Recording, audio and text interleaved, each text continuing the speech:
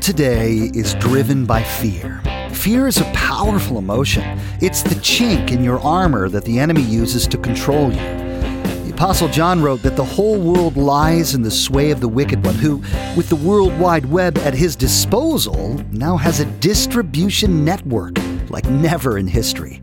So many different voices with twisted truth designed to keep you off balance and driving you to learn more and more. Is it bringing you peace? Are you weary? Are you finding it harder to be still and to hear the still small voice of the one who loves you? So grab your favorite beverage, find a quiet place, and join Banner Kid for the Love is Calling podcast. Let's focus on Jesus, the lover of our souls.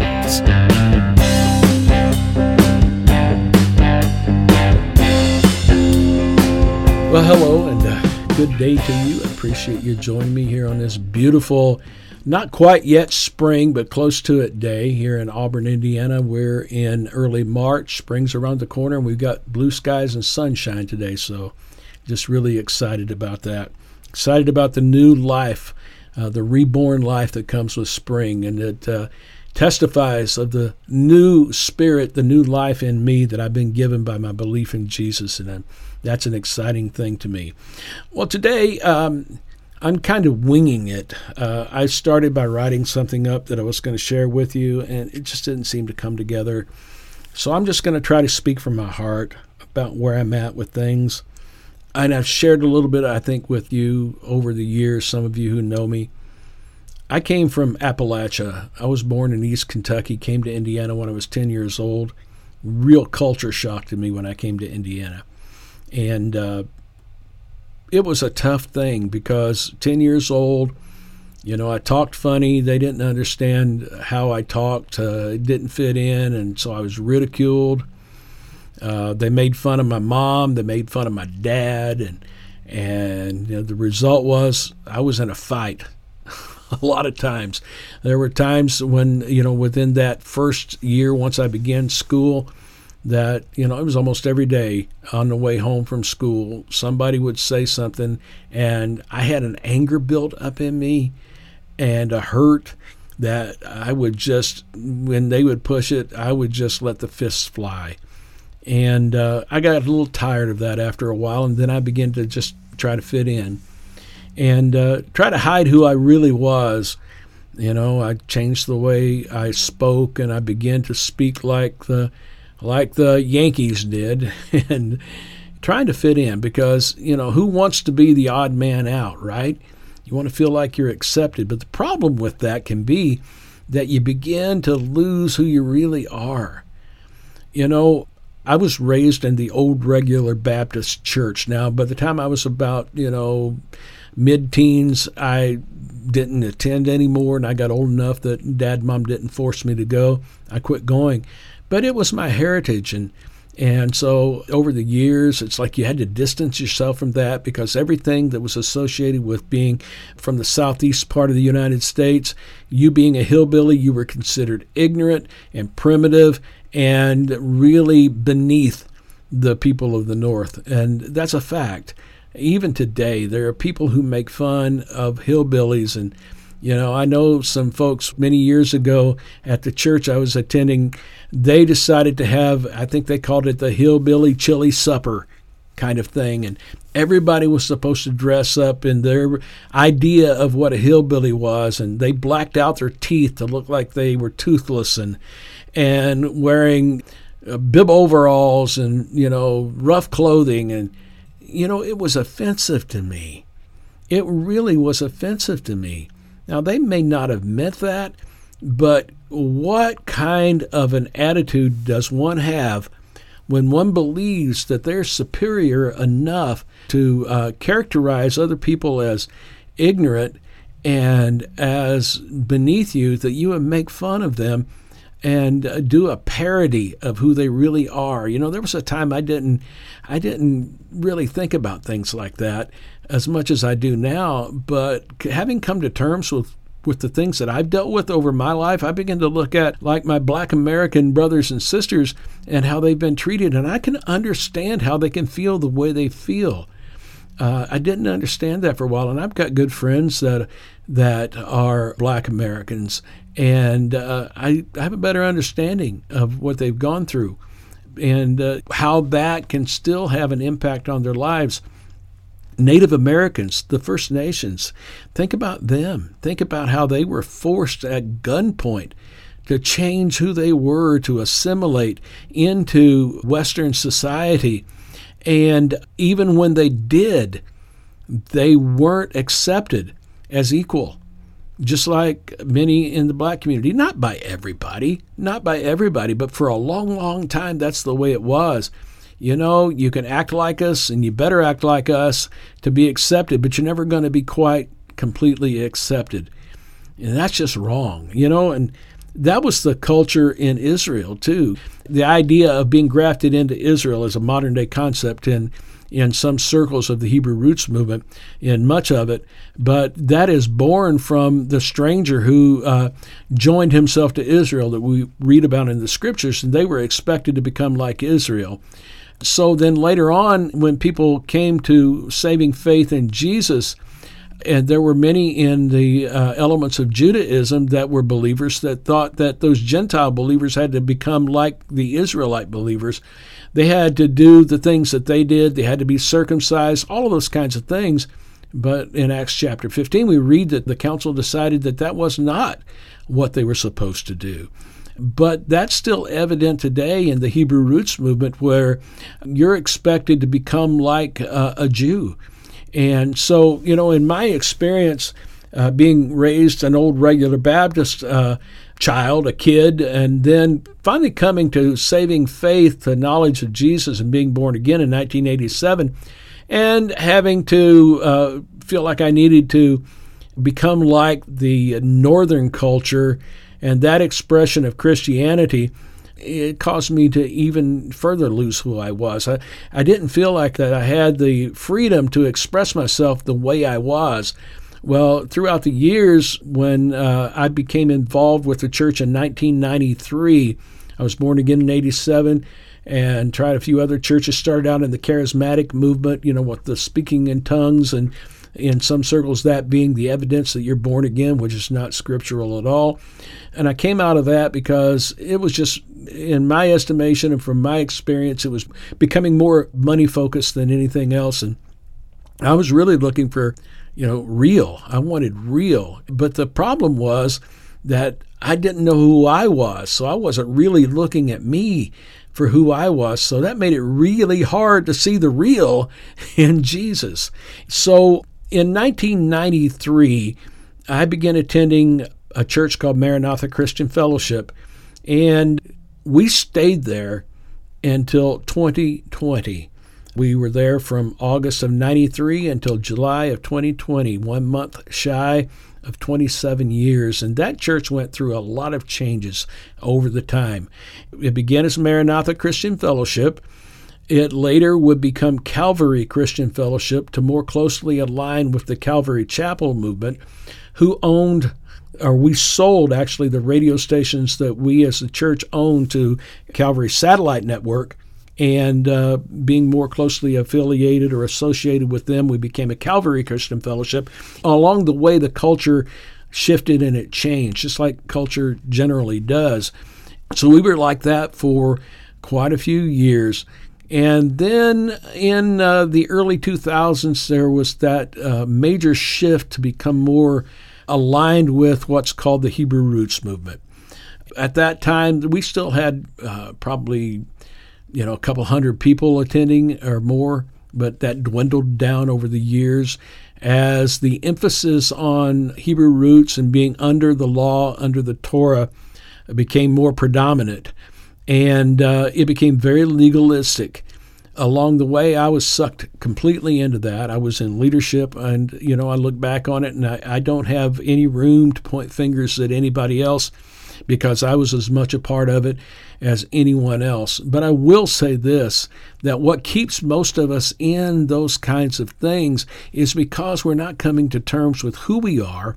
First of all, not coming to terms with our heritage and who we are, and knowing who we are, and then understanding who we are and who we're to become when we're born again by the Spirit of God, by Jesus or Yehoshua, if you want to use his more accurate Hebrew name, according to the Strongs at least. We really don't know how to pronounce it, but that's a subject for another time. But it's imperative that we look at that. Otherwise, we are easy prey because we're out there trying to find how we fit into this shifting cultural thing that's out there all of the time. Trying to make us over into this Western sanitized version of Christianity, or trying to fit into this Hebrew roots movement that's growing by leaps and bounds. And what I've seen out of that is it ends up leading people further into Judaism, further into becoming like a Jew instead of being conformed into the image of God's own Son. And so along the way, I was, like I said, I was sucked right into that.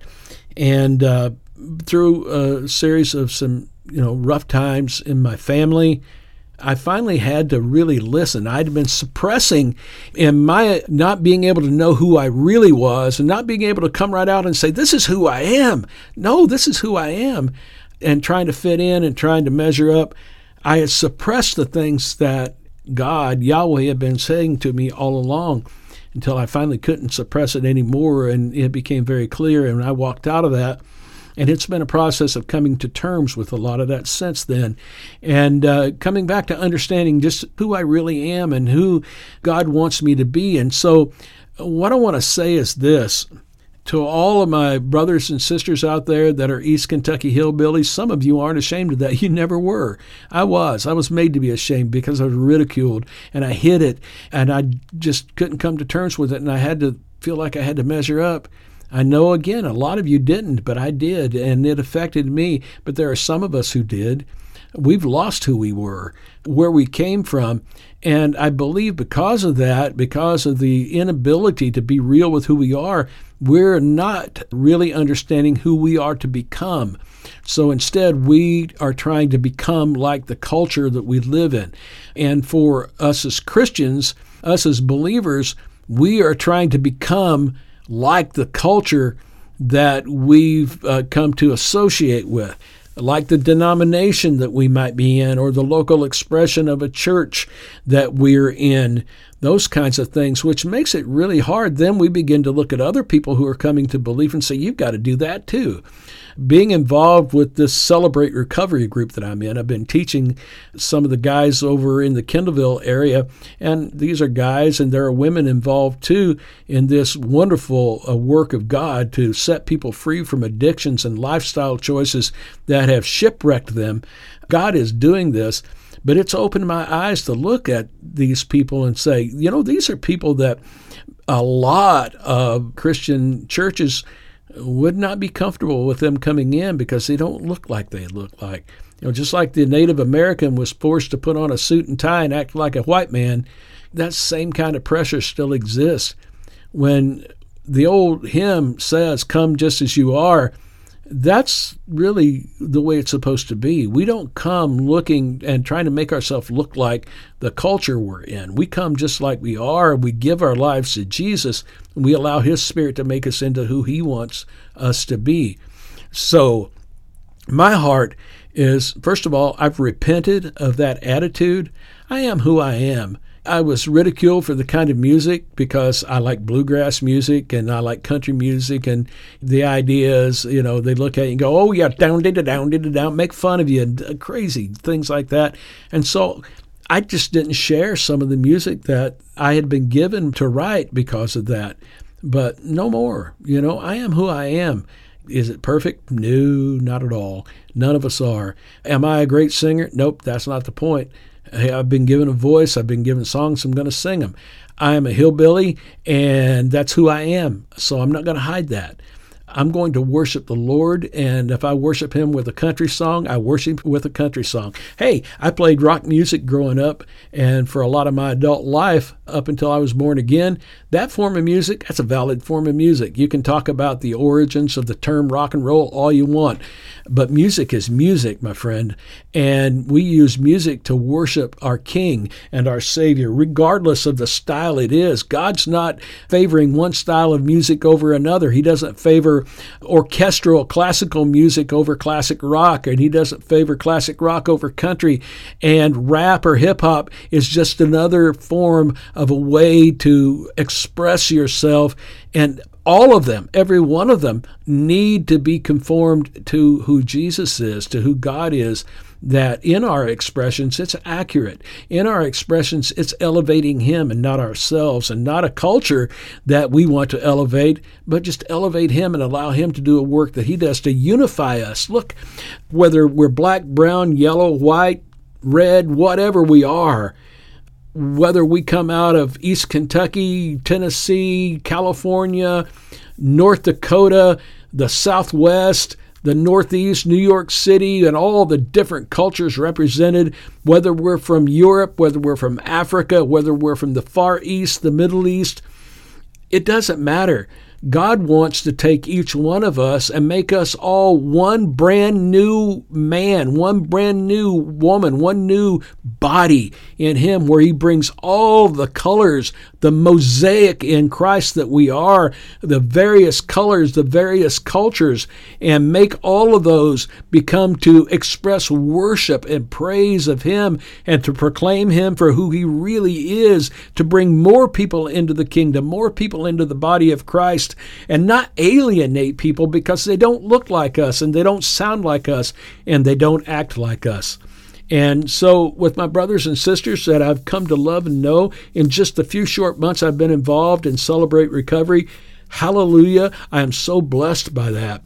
And I want to reach out in that way. I feel like I'm called to reach out and say, you know what? You're my brother. If you believe in Jesus, you're my brother. Tell me about yourself. Tell me who you are. Tell me where you came from.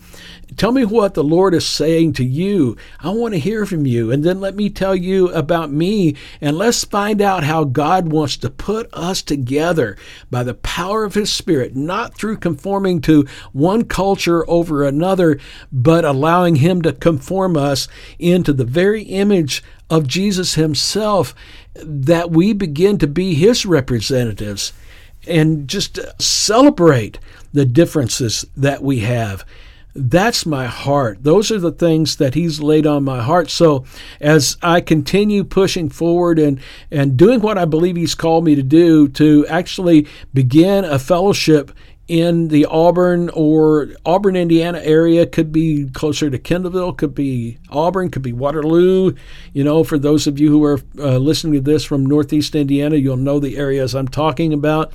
In that general vicinity, I don't know the exact place, but it's to do that. It's to open this up, that we all seek the Lord together, that the various colors, again, I use that term, the mosaic that we are in Jesus, the body of Christ, the body of Messiah, Yehoshua, Jesus, that we come together and we proclaim His goodness and His love and His mercy, that He might use us to draw more people into the kingdom of God.